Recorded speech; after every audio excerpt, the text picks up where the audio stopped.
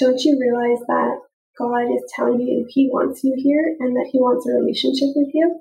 And that blew my mind and stays with me always.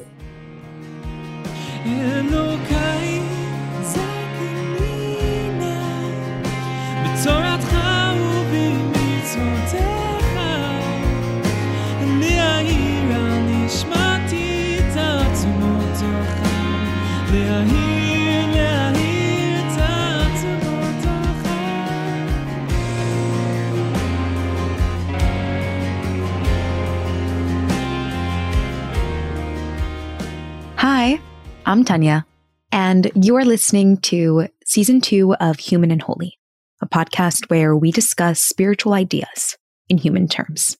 Today's episode is sponsored in honor of Rifki Rappaport, who is actually the woman who is interviewed on today's episode, and it's dedicated by her cousins, who say that they are her biggest fans. They heard that Rifki was being interviewed for the podcast, and they reached out and asked if they could sponsor her episode. So, Rifki, your cousins love you. Thanks, guys. Thank you for making today's episode happen. To sponsor an episode or become a paying subscriber of the podcast on Patreon, please visit the link in the show notes, patreon.com/humanandholy, or email us at humanandholy@gmail.com. In today's episode, I bring you a tremendous story from Rifki Rappaport, a woman who has so graciously opened her heart to share her journey throughout the years, in sickness and in health. She shares the teachings from Torah that have allowed her to lean into God's blessings even when it was challenging, and in doing so, create a vessel for more goodness in her life. My name is Rifki Rappaport, and I'm from Toronto, Canada. I am an enthusiast, a quite fierce enthusiast for all things design and style, and I currently design and style interior spaces. I'm an Orthodox Jewish woman, and I'm lucky enough to be born and raised with the Chabad Hasidic lens on life and perspective on the world we live in. Okay, awesome. I'm excited. First of all, you are 100% an artist, which is something that really comes through in everything that you do, your own personal style, your design spaces, like you have that artist soul. Can you tell us a little bit about your journey in life up until this point? Give us some context about what you've done, what you've experienced, where you've been, and we'll sort of explore the concepts through that lens. Absolutely. So just a disclaimer, I've not really shared this or notes of my story publicly. So bear with me. I hope I'm cohesive, coherent, making sense and not emotional or anything. So when I was 14, we'll start there. I was 2 weeks into high school, just started 9th grade, and I developed stomach bug symptoms. After 2 weeks, it wasn't going away. Went to my doctor. He couldn't diagnose me or really help me, so I was sent to a specialist, a pediatric gastroenterologist, ran some tests, and was diagnosed with Crohn's colitis. So really for the next 6 years and all through formative teenage years, I tried to create some sort of normalcy in my life and just to try and be like everyone else. Meanwhile, I was really, really thin. I was undernourished, weighed like 95 pounds, was in a lot of pain, running to the washroom like 50 times a day. It was really hard to live a normal life. And I was hospitalized twice in high school. I really didn't show up much because I wasn't well enough to be there. I would come and go like a few hours a day. And that's really how it went from 14 till 18. At the year after high school, I got to go to Israel for a gap seminary year, which up until then was pretty much the best year of my life because I got to spend time with other girls, be like other girls, feel a little bit like everyone else and not isolated in my own experience, in my own struggle. It was still really hard to be abroad and dealing with all of those things and really having no energy. Like I was really not living a life. I was pretty much existing. Came back to Toronto after my year in Israel. Had a couple part-time jobs because that's really all I was able to keep. And when I was 20, I remember it was 2 weeks before my brother's wedding. It was around May, June, and I really wasn't doing well. I thought I was just like really dehydrated. My symptoms had been like a little bit worse recently. I just have to say that in this time, we tried everything, every medical cure, every natural and holistic angle. There was just like no stone unturned. I could probably write like a book or some sort of comedy screenplay. Wow. I don't know about like the like million different things that we tried, but really ultimately nothing helped enough. So I cut to 20 years old again in the spring, and I'm feeling dehydrated. Like, we have to go into a merge. We'll just get fluids and come back home. Again, like, it's 2 weeks before my brother's wedding. There's like a lot going on. There's like excitement in the air. So when I get there, they were like, "You're not leaving. This is serious." I was admitted. I actually was put on a geriatric floor with heart monitors because my body was so undernourished and so unstable. Like, I needed to be monitored really closely. And I was set to have surgery. I was adamant about going to my brother's wedding, and I didn't want to be there. And you know how it is when you're 20 years old. And I actually had a doctor who was Jewish, and he was telling me, like, you got to look out for yourself, like it says in the Torah, V'nishmartem b'nafshecha, kind of like giving me a dose. Wow. They also were like, if you're leaving here, you're not coming back. This is really serious. I developed blood clots, and if I flew to the wedding, it could be fatal. It was a serious time. A couple of days before my surgery, one of my doctors decided to run a couple extra tests. And at that time, miraculously, he did, because at that point I was diagnosed with stage 3 cancer. So my surgery became emergency surgery, and had to stay in the hospital a little bit longer, had to recover a little bit, and then start 12 rounds of chemo. So I'd lost my hair. I had to wear a wig. And in that time, I actually began to regain my strength. Like, most people go through chemo and are living on smoothies and barely surviving. And I actually became finally healthy and started to gain weight and to live a little bit. I got to go back to Israel to study again more fully because I couldn't really get into it before when I was ill. I got to do that. I came back. I went to school. I studied interior design, and here I am about almost 10 years later, and thank God, really healthy and quite a different person. That's my story. Gosh, I can't believe I just shared that. I'm really a private person, and we'll get into why I think it's so important and why I'm sharing it now.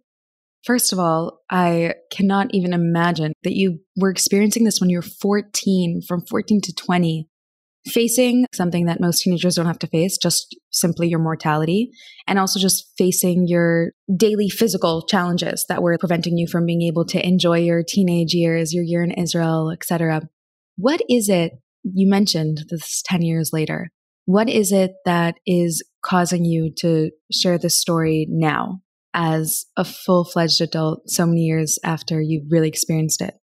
I think that for so long, so much of the story was tied up in this massive secret and this big, almost shame. And like, if someone found this out about me, I would be seen differently, or would have a disadvantage in life, have lesser opportunities, or which mom would want their son to marry me, or something like that. There's a very fear-based and scarce mindset that I came to realize was attached with all of this.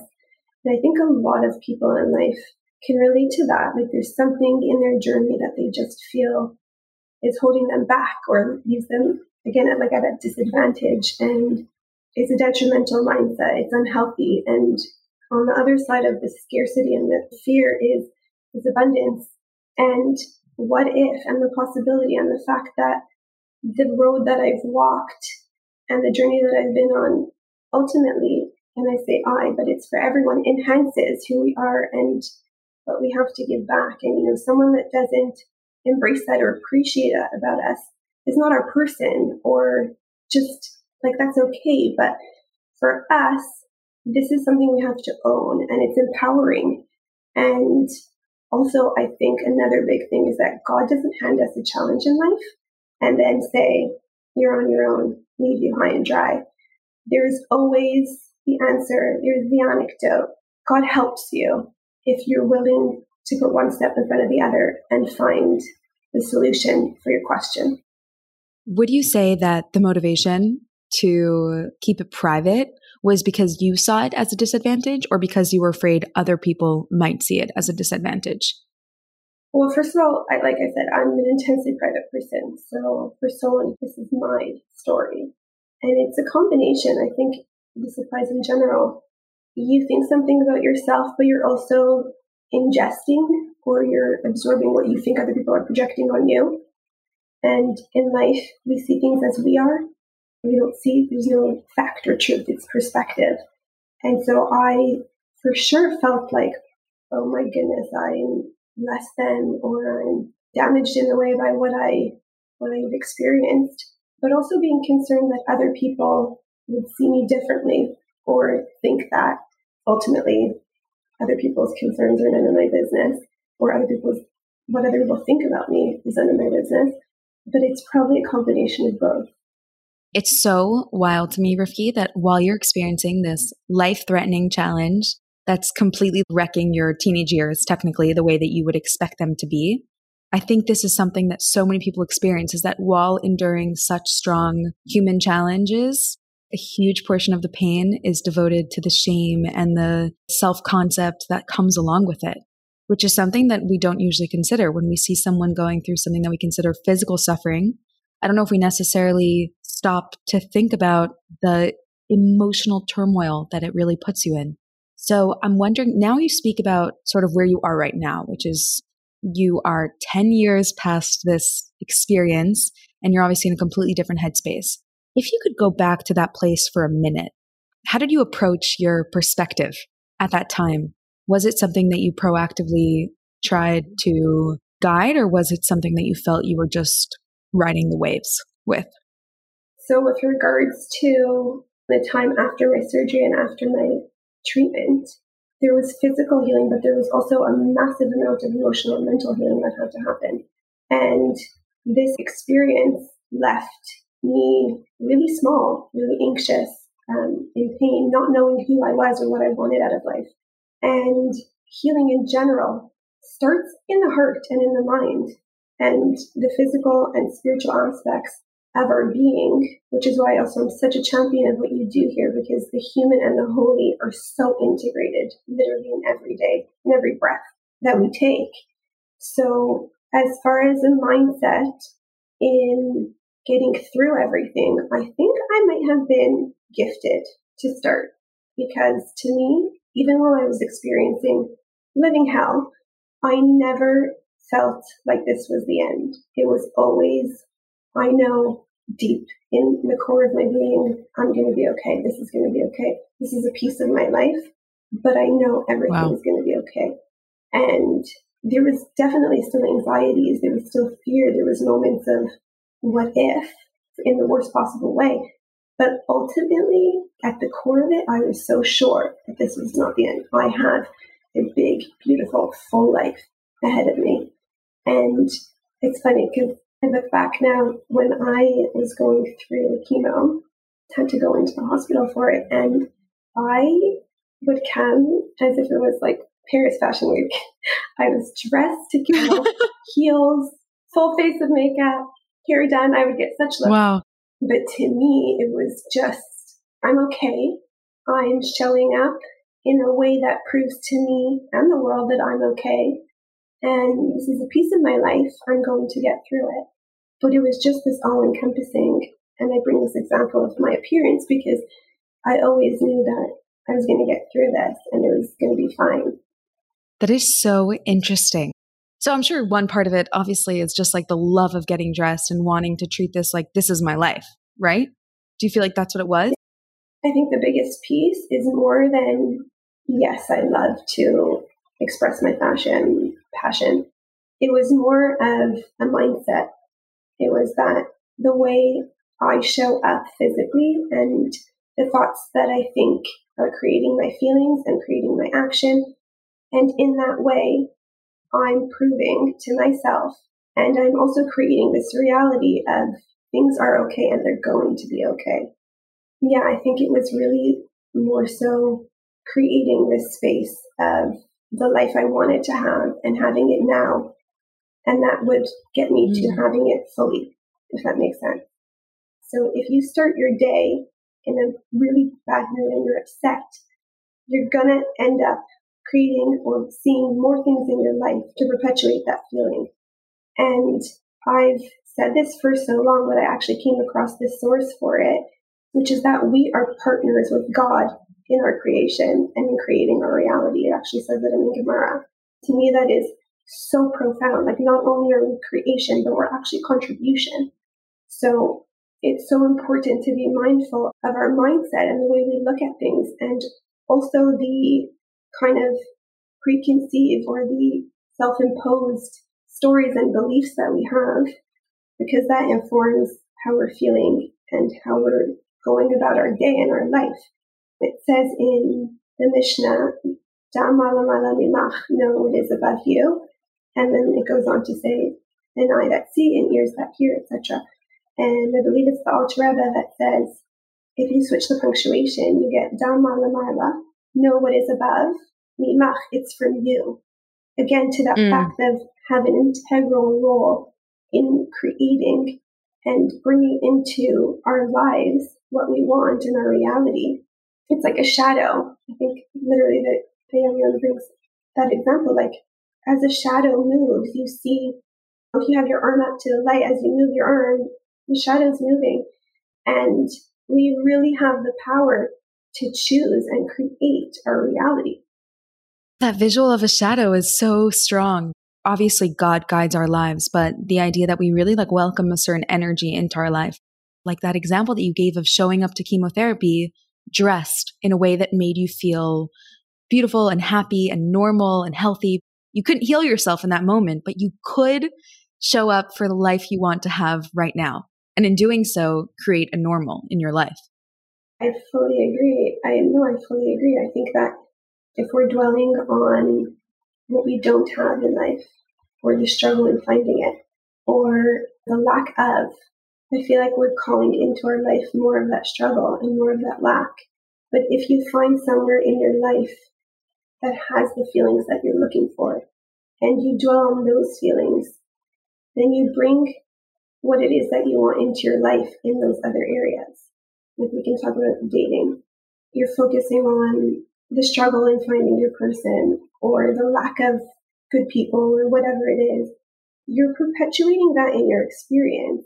And if you find in your life where you do have love and where you do have security and all those good feelings, then you're calling into your life more of that.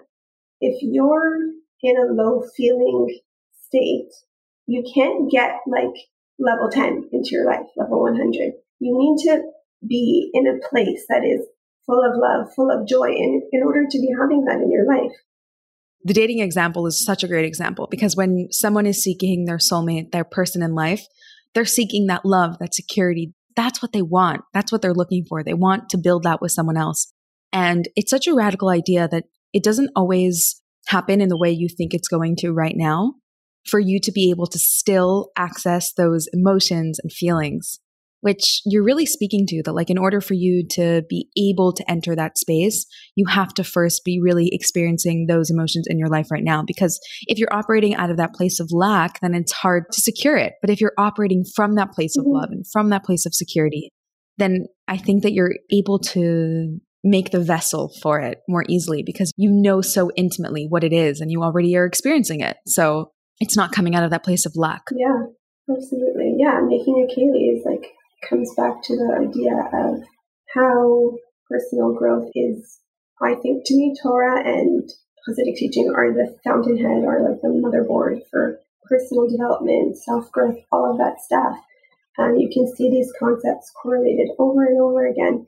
And it is so important, like you said, to make a Kaylee, to create this vessel and this space for more of the good things that you want to come into your life. How do you do that? How have you done that in your life? So these concepts really, in a way, it's hard to explain because it's so intrinsic to who I am. I just have such a deep feeling of everything in life is going to work out in the best way for me. I think that, first of all, I want to talk about trust.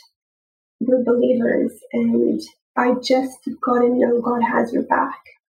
Our thoughts are creating our feelings, and that's creating our reality. And to me, there's just this security, this trust, and also surrender of, I know God has my back, and I know it's going to be okay. And I'm not powerless at all here. So, like I said, I'm a partner, and so I envision and I affirm the type of experiences I want to have. And then I let go, and then I have to let go and let God. And I also try to really make sure that my headspace and my feeling is positive. And I think it's so beautiful that we start our day with Modani. The first thing that we do is say thank you for a new day and a new chance. What you appreciate appreciates, and attitude of gratitude. But it's so important because you're bringing more things into your life to be grateful for. I love the Tefillah of Maidim in Shemona Esrei. I just feel like we ask and we ask and we ask, but we forget to think. There is so much to be grateful for every single day. I love that you're saying this, because on the same line of thinking that you said before, when you thank Hashem for something, you essentially create the vessel for more of that in your life. Because when we're focusing so much on the lack, then it becomes hard to really create those emotions and those opportunities that we're seeking. So in a way, it doesn't always seem so intuitive. When we thank for the things that we do have, we create more space for the things that we want. I think sometimes because it comes with less of a pressure and more with an openness of how it will show up in your life. Absolutely. When you have a focus on what you don't have, or what you're afraid of, or the worst possible outcome of something, or how everything can go wrong, you're just restricting yourself. And you're also putting yourself in a heavy space. Wouldn't you want to choose a lighter, full of abundant possibility type of headspace where you literally create the possibility for the blessing, whatever it is you desire to come into your life? How are you experiencing this right now? We touched on your journey and how you really were living through that as teenager, young adult. And then now as a matured, developed adult, how are you experiencing these ideas? When I am facing a new experience, or even day to day, I am very intentional about the way I want my experiences to go. If I'm starting a new project, I will envision the type of people I want to work with, the type of experience I want to have, how I want it to feel, because we're feeling beings. It applies for everything. When you're going to find that parking spot, or you're going to go around the parking lot 100 times because while you're running late until you get to find your parking spot or whatever it is. Just this idea of security and surrender on the way that you want your life to be going, setting the intention for it, and then letting go and not freaking out or trying to force things, but to create a very visual and emotional intention for how you want your life to be unfolding, and then to trust that God has your back and the best thing for you is going to happen. I'd be so interested to hear you speak on this idea. What is the balance between creating your reality and trying to control your reality and believing that you have that control over your reality? So I am a recovering perfectionist, as I said. I expect a lot of myself. I expect a lot of my life. I want things to be just so, and it's probably a lot of therapy to be done there as far as where it stems from, and being out of control in other areas of my life early on. For me, a massive symptom of perfectionism, I guess, is procrastination. You want things to be a certain way, and so you're not even looking at it if it's not going to do that for you. If you're going to not even try, or you're going to push it off, whatever it is.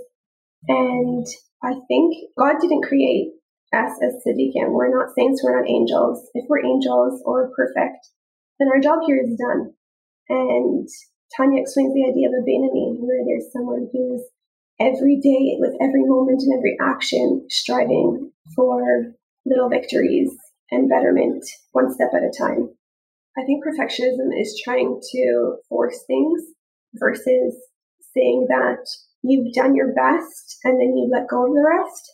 You have to take the small victories one step at a time, and that leads to success. I actually love what you said just now, because perfectionism is sort of this belief that we are absolutely in control of the outcome. And if I'm 100% in control of the outcome, then there is so much pressure to perform 100% every single time. But if I'm creating my reality together with God, then all I really have to do is show up, do my best, and the outcome is going to be good enough. And I can trust that the outcome is going to be actually not only good enough, but even better than I could have imagined. Because sometimes in perfection, we limit the outcome because it needs to go a certain way. That if we allow ourselves to really be partners with God, then the perfectionism becomes less necessary, because we know and we trust that that imperfect outcome that isn't the way that we may have thought it was going to be is going to be so much more beautiful. Yes, absolutely. It has to just be my effort and my best and this baby step, and that's good enough. And that's what it's going to be. Going back to your example of the Beinoni, like the task that the Beinoni is given is really to show up, to engage with God every day, no matter what, even when the Beinoni is struggling. And just showing up to do your best, showing up for life, showing up to speak with God, showing up to be in a relationship with Him, that in and of itself can only happen when we're okay with not always having all our ducks in a row. So what advice would you give to me, to anyone in that situation where you don't feel ownership over your experience and you don't feel like you can create your reality with God? I think it's so powerful how you experience that in a space where it would be so hard to imagine that you could create your own reality there. In the small moments in life too, how can we really take ownership over our moments and our days so that we feel like we can be partners with Him? I think the most important thing is just to notice, to catch ourselves at where we're at, feeling and headspace-wise, and to come back to a good feeling and a good thought, to choose a different space. Maybe call it fake it till you make it, call it whatever you want, but the only thing that we really can control in life is our outlook and our effort. And always choose an outlook of joy, always choose an outlook of abundance and possibility. And I think it takes a choice. I'm not saying it's easy. God knows it's not. But life's not meant to be easy. Life is hard. Life is messy. But life is so beautiful. We're not a victim of our life. We are, again, partners with God in creating our reality. And maybe things are not turning out perfect. And your life is not the way you envisioned. And you're getting tossed around a bit. But it's perfect for you. And if you trust that, and if you come back to that over and over again and feel that in your bones, you start to see it.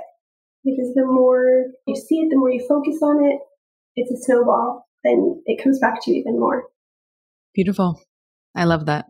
You will always choose an outlook of joy and possibility, no matter what life brings you. And it's true. It's the only part of our lives that we really can guide and that we could choose to live in. And our outlook it's not always necessarily that there's actually a change in reality, but it creates the reality that we live in. Like if you are experiencing something challenging, but you're also experiencing joy, yes, it's messy and yes, it's hard, but as you said, it's still also going to be beautiful. And there's only that possibility of beauty if you choose that outlook of joy. Should I finish with one story? I just want to share this because I think it's so powerful. When I was 19, I was in LA. I was at a bagel shop, and it was an off time. It was 2 p.m, so there wasn't really anyone else there. I was there with a family member, and we sat down at the window seat for lunch, and we were chatting, and all of a sudden, an elderly woman drove through the restaurant, through the window at us. The person I was with was able to kind of like shoot back and wasn't hit by the car, but I was, and just like the car came through the window and like hit me, and I was kind of pushed to the back of the cafe. Oh my God. It was an ordeal. Miraculously, literally, I had some cuts and bruises, but I was okay. And I remember after this happened, I was speaking to my sister, who she's just brilliant in the most simple way. And she said to me, don't you realize that God is telling you he wants you here and that he wants a relationship with you? And that blew my mind and stays with me always. God wants you here. You can be struggling in pain and not everything going your way, but your purpose is not in your pain. The purpose is for you to create an armor and a rule book that now shows you the way forward. And God wants a relationship with you. You have a purpose here, and there is beauty and an infinite and abundant life accessible to you. And you just have to tap into it and choose it. You have to choose it. Wow. Sometimes it takes facing that mortality to recognize that God actively chooses to have us in this world. Gorgeous. Over and over again. It's like, okay, what are you saying? Rivki, every day, God is enlivening your body and saying, I want you here. I want you here. Yeah. Pretty wild. What are you going to do with it? Yeah. For a while, I had to take follow-up tests after chemo to make sure that, I was healthy and only healing and wasn't coming back. And I had this one moment where I was driving to a test and feeling anxious about it, trying to come back to trust and knowing that everything would be okay. And of course it was, because everything is always going to be okay. And on the way back, just feeling so guilty. Firstly, why the hell was I worrying? Pardon my French. And also, I am so gifted with my health right now and the possibilities that each new day brings. What am I doing with it? I literally felt like, how am I using this? Like, am I wasting this? There's so much that I need to do. And I really choose to share all this now because I think that I always knew that A, it was going to be okay, and B, I needed to use my story to inspire other people. And so if anything I said today spoke to you, then my job is done. Or it's just beginning. That's good. That's great. Really good. Thank you, Tanya. Focusing on our blessings does not take away our hardships. But without gratitude, the blessings that we do have can slip out of our awareness. Here's what struck me about Rivki's journey, the way in which she experiences her blessings.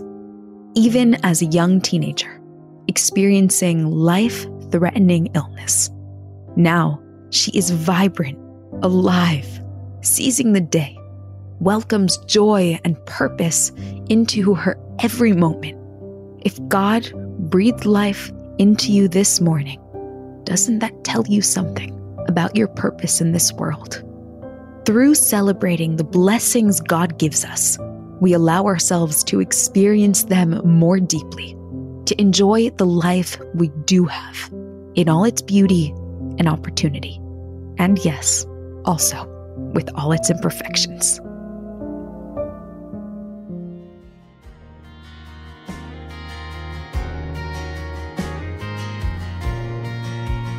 אלוקיי זכני נא בתורתך ובמצוותיך לחבר את נשמתי תמיד אליך לחבר. Thank you so much for listening. I hope you enjoyed today's episode. As always, you can find me on Instagram at humanandholy or via email at humanandholy@gmail.com. New episodes of the podcast come out every single Sunday morning. If you don't want to miss a single episode, then hit the subscribe button. If you enjoyed today's episode and could take a quick second to leave a rating or review, it means a lot to me and it helps other people find the podcast. Thank you so much for listening, and I hope you have a wonderful day.